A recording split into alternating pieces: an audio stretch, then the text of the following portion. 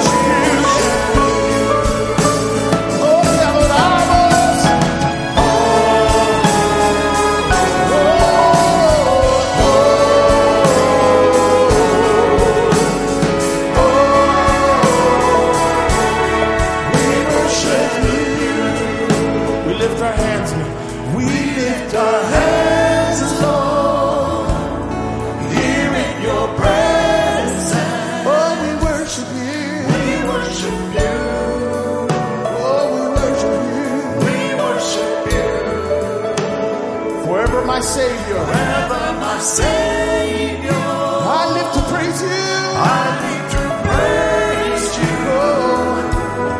We worship you. We worship you. Alzamos las manos. Alzamos las manos en tu presencia.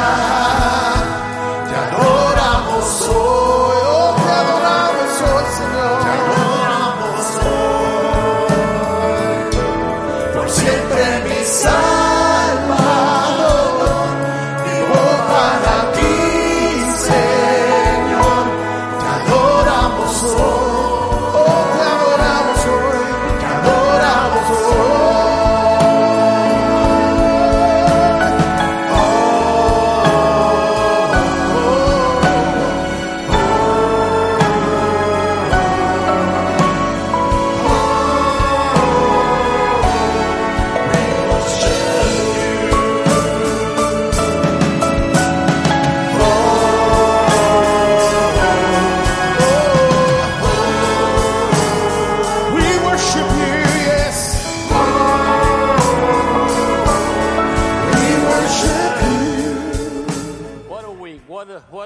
What a year.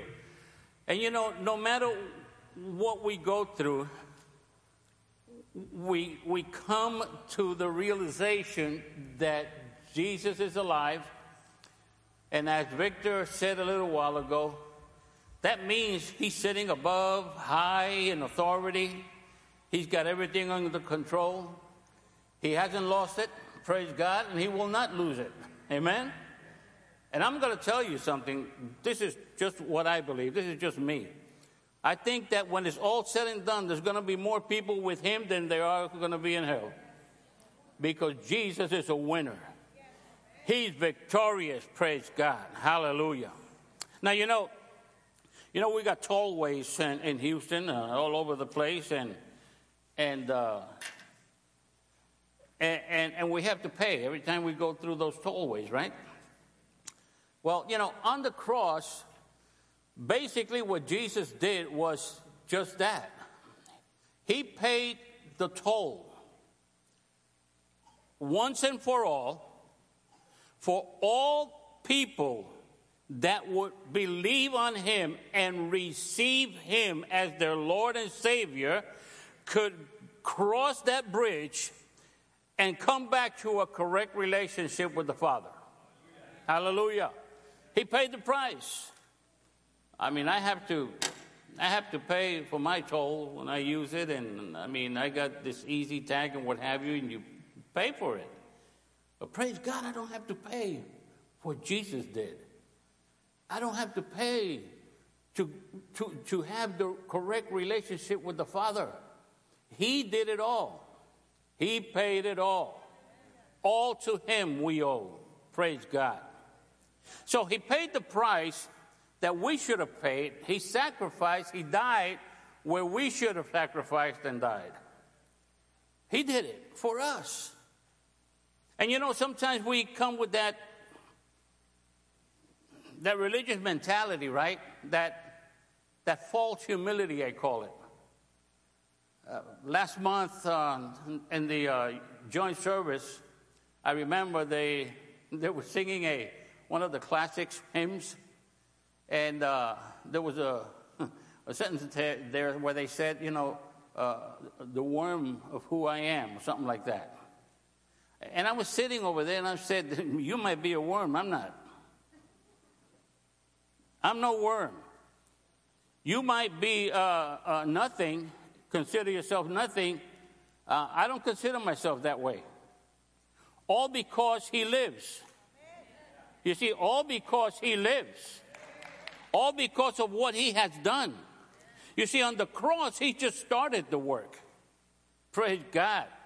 Paul says in 1 Corinthians 15:14, he says, and if Christ has not been raised, then all our preaching is useless, and your faith is useless. If Christ didn't rise up from the dead, whatever we do, whatever we say, whatever we teach, our service, it's all in vain. So the cross was just the beginning. And praise God, 3 days later, he rose and gave us the opportunity for our beginning. Our beginning to eternity. Because he rose, because he's alive. Amen? Amen. You know, these days a lot of people are uncertain about who they are. There's a tremendous identity crisis going on. Been going on for several years, but now it's like it's, you know, on steroids. People are not sure what they are. You ask somebody, who are you? And they'll come up and say something about their job and their accomplishments and all this kind of stuff. You know, they think that makes them who they are. Even the failures they'll talk about. But that doesn't make you who you are. That doesn't define you. Your situation may be pretty bad, but it doesn't define you. If you are in Christ, that does not define you. It does not define you. You got people all the time with this inferiority complex. Got people, I hear people, Christian people, I mean believers in Christ, you know, talking about, you know, I'm no good. I'm just, you know, the little alley dog, you know, that beating around all the time. No. You are worth something. You are worth a lot. Are you hearing me? You are worth a lot. And we go with, you know, again, with the religious mentality that, you know, we don't deserve anything. And, you know, of our own merit, we're not saved, we're not justified of our own merit. But, you know, I got to thinking the other day, God must have thought that we were worth plenty to send his son here to die for us. He must have thought that, hey, man, these people who I created, I love them. I'm not gonna give them up without a fight.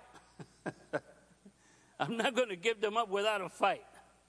So I'm gonna send my son because you are worth it. You understand that? Because you are worth it. Jesus came to this earth and he shed his blood. He paid a tremendous price for you because you are worth it. And because he lives, let me tell you a little bit about what he did with his resurrection. It's not all about all the mystical that we talk about. In Ephesians 2:10, in the New Living Translation, puts it this way. For we are God's masterpiece. Can you say masterpiece? I mean, can you say, I am a masterpiece? Go ahead, say it. You might have scared yourself when you looked at the mirror this morning, but you are a masterpiece. The Lord said, for we are God's masterpiece. He has created us anew in Christ Jesus. He has created us anew in Christ Jesus. I mean, that goes along with what Apostle Paul wrote to the Corinthians. He says, for whoever's in Christ is a new creation. Old things are past.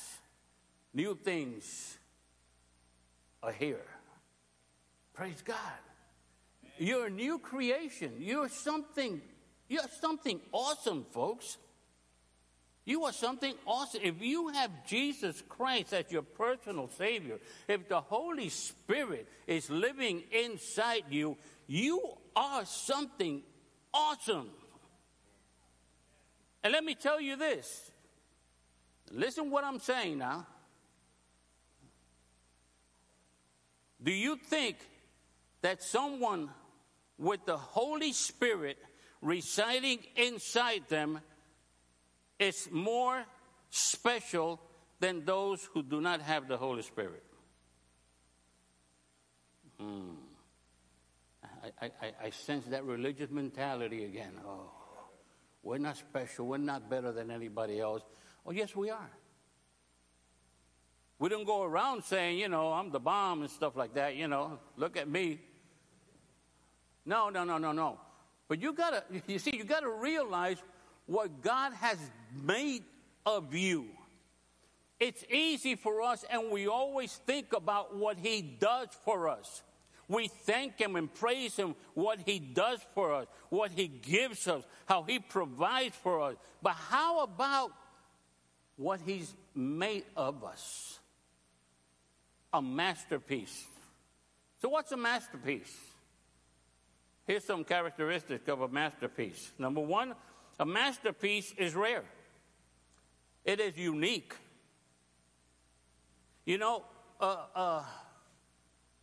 Brother, there's no one like you. No one like you. And nobody could be a better you than you. You're unique. We're all unique. Amen? Praise God. How many can say, praise the Lord? That you're not like me. Say, praise God. We're unique. That's a masterpiece. Number two, a masterpiece is special. You are very special. In fact, you are so special, once again, that Jesus came here. You know something? We talk about Jesus and His suffering, and we think that His suffering started when He was being beaten, when He was being abused, when He was carrying that cross, and when He was nailed to the cross. You know what? No. His suffering started the minute He left heaven. Just try to imagine. You're born into a multi-million-dollar family. You live in this multi-million-dollar mansion. You have everything you need. You just say it and you have it. Nothing lacking, nothing hurting. I mean, and all of a sudden, your father says, you're going to leave this family. And you're going to go and hang out with the people that live under the bridge, and I'm not going to give you anything. That's basically what happened to Jesus. He left His mansion. He left His glory. He didn't even consider being equal to God as something to grasp onto. He came here. he started suffering. That's how special you are. That's how special you are. I said, that's how special you are. Praise God. So a masterpiece is rare. A masterpiece is special. A masterpiece is very valuable. It is very valuable. I got to see once in my life, I got to see an original painting. Now, that original painting must have been maybe 15 by 15 inches. Small thing. It was worth thousands of dollars. And I'm over there like,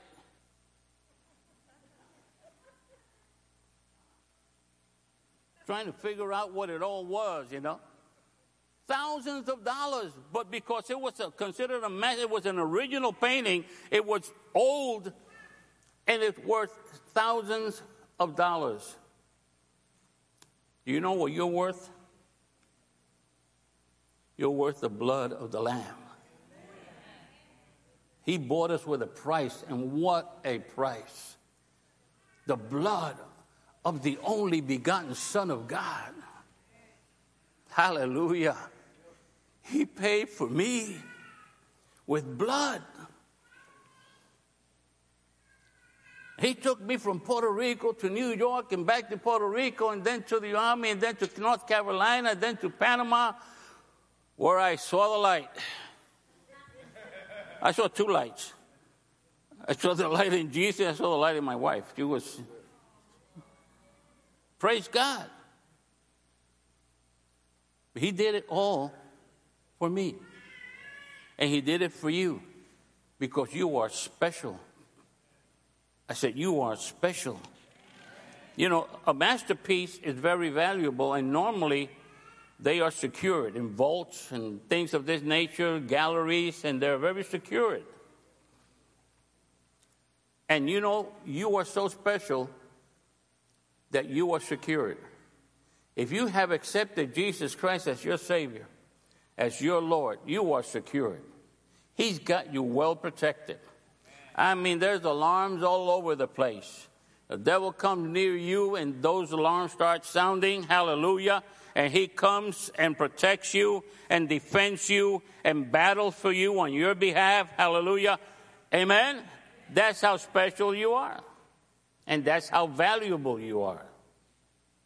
You're protected.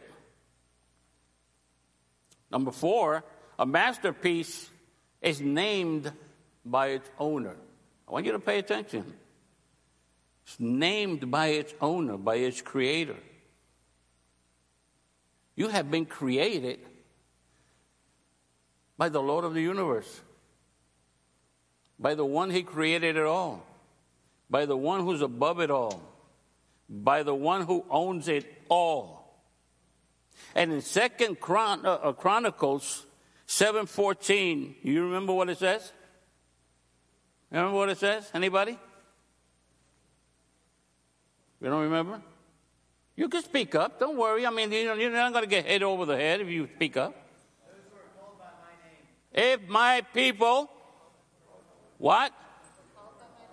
If my people who are called by what name? His name, right? Hallelujah. Have you ever really thought about that? You are called by his name. He has given you a name. You see, I'm in Ojeda because I was born to an Ojeda family. My dad is Ojeda. And I was born to that family. I'm his child. And I carry that name. Well, when you are born again, when you are the child of God, you carry God's name. Oh, you don't understand. You don't understand. You're thinking about the snow and about the whatever's going to happen. No, you don't understand. You have his name. Hallelujah. When you show up, the devil knows your name. Oh, he knows your name. He knows you very well. And he reacts accordingly. Somebody said the only thing that you should see of the devil is his backside when he's running away from you. Praise God. Submit to God. Draw close to God, and God will draw close to you. Resist the devil, and he will flee. He will run like crazy from you. He knows your name. But sometimes we don't know our name. If my people who are called by my name will humble themselves, turn from their wicked ways, then, he says, then I will hear from heaven and I will heal your land. May I tell you why? Our land needs healing. It needs a lot of healing right now. And it takes for the people of God to recognize who they are and act accordingly.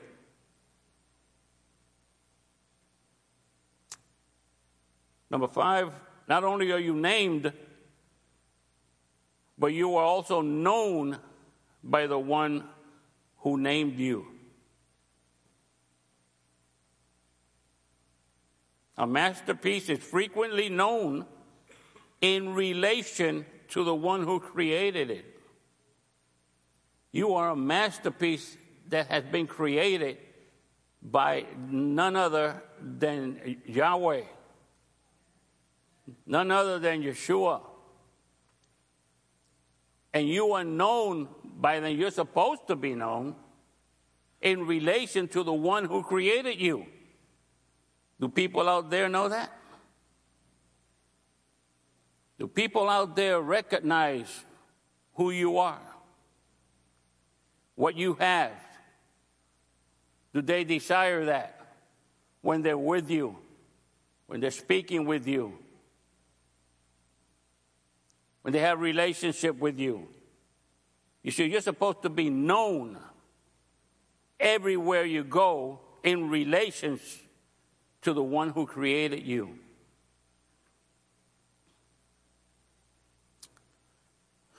So as a masterpiece, you are rare, special, valuable, named and known in connection with your Creator. You need to think of yourself that way.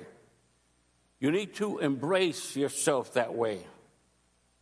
You need to honor yourself that way, because in doing so, you are honoring the one who made you that way. You see, humility accepts what God has made of you.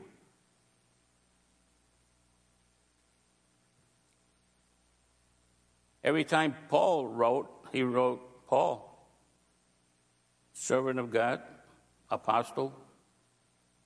He didn't hide it. He knew who he was. And I'm sure he was proud of it in the good sense. This is Paul writing to you, apostle of Jesus Christ, called by God the Father and the Lord Jesus Christ. On and on and on. You and I need to act the same. We need to accept what God has made of us and act accordingly. Live accordingly. And don't make the mistake of thinking that this is just a feel-good message.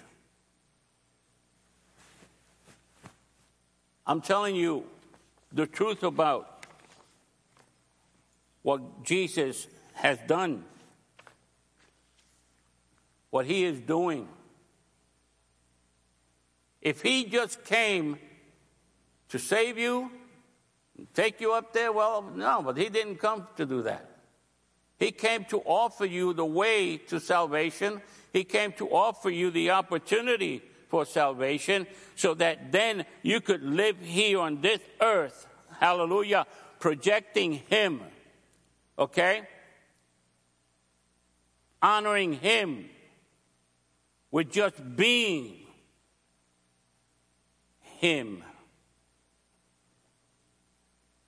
You have no idea, probably, at least some of you may not have any idea, how many people have been won to Christ without one word about Christ.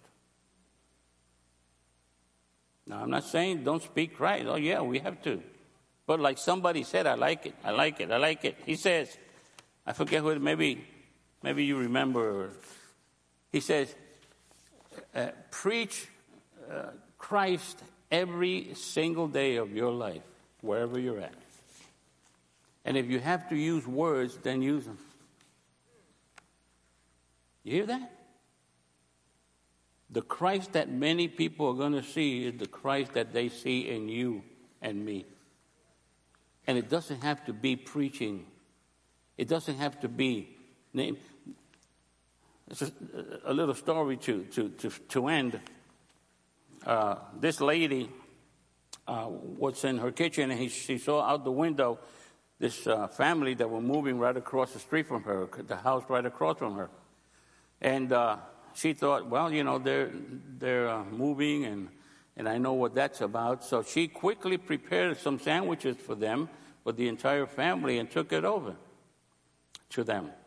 And true story, and, you know, I'm so-and-so, and I just, you know, saw that you're moving, and I would like to offer you this lunch.